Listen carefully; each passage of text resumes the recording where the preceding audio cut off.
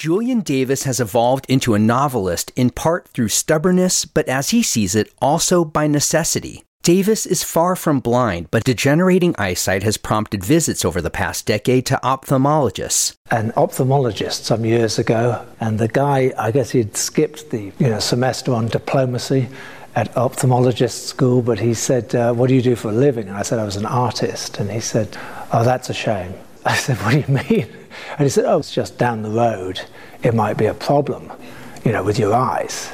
So that kind of inspired me to focus on the writing almost as a backup career. Davis has earned his living and public profile over nearly 30 years in Asheville as a painter. His first published novel is titled A History of Saints. There's a tradition of very short-sighted writers.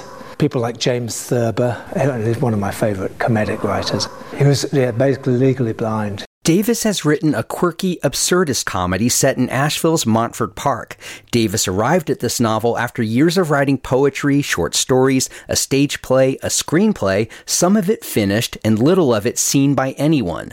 The novel had its own starts and stops, born in the wake of the 2008 recession when Davis rented out rooms in his house. I had a number of entertainingly eccentric tenants, and my next-door neighbour similarly had such types. And there were two in particular that I thought it would be quite remarkable to have together in one house and to see what would happen. These character archetypes inspired Davis to indulge a comedic voice. That's rare in literature from this region, which tends toward the serious and dramatic. It's even rarer in Davis's vast portfolio of painting. Whether from his series of murder ballad paintings or scenes from the American West, Davis bathes his landscapes in muted colors and focuses on subdued people, eliciting discontent and despair. Davis said he studied and channeled the voices of writers such as P.G. Wodehouse and Stephen Fry for his own novel's narrator, an omniscient 19th century British eye on modern-day Asheville. This is a sort of New Age town, and there's not really a strong correlation between humor and New Age thinking.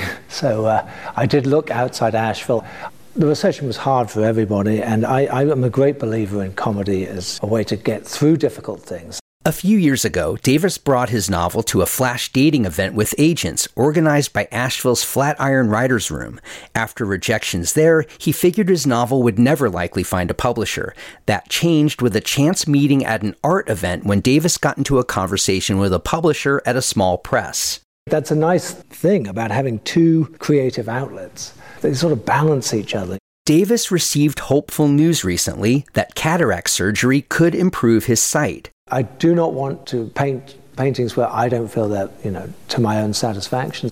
The writing would provide that ability to keep being an artist. And I think for me, that's what an artist is. It's a person who just has to keep grabbing the world by its lapel and saying, look at this, look at this. So very important for me to have a voice. And if it happens that writing becomes that, that will be a great backup plan. Davis spends his mornings working on his next novel, then heads to his painting studio where he's in the midst of a new series with a religious motif. I'm Matt Peiken, BPR News.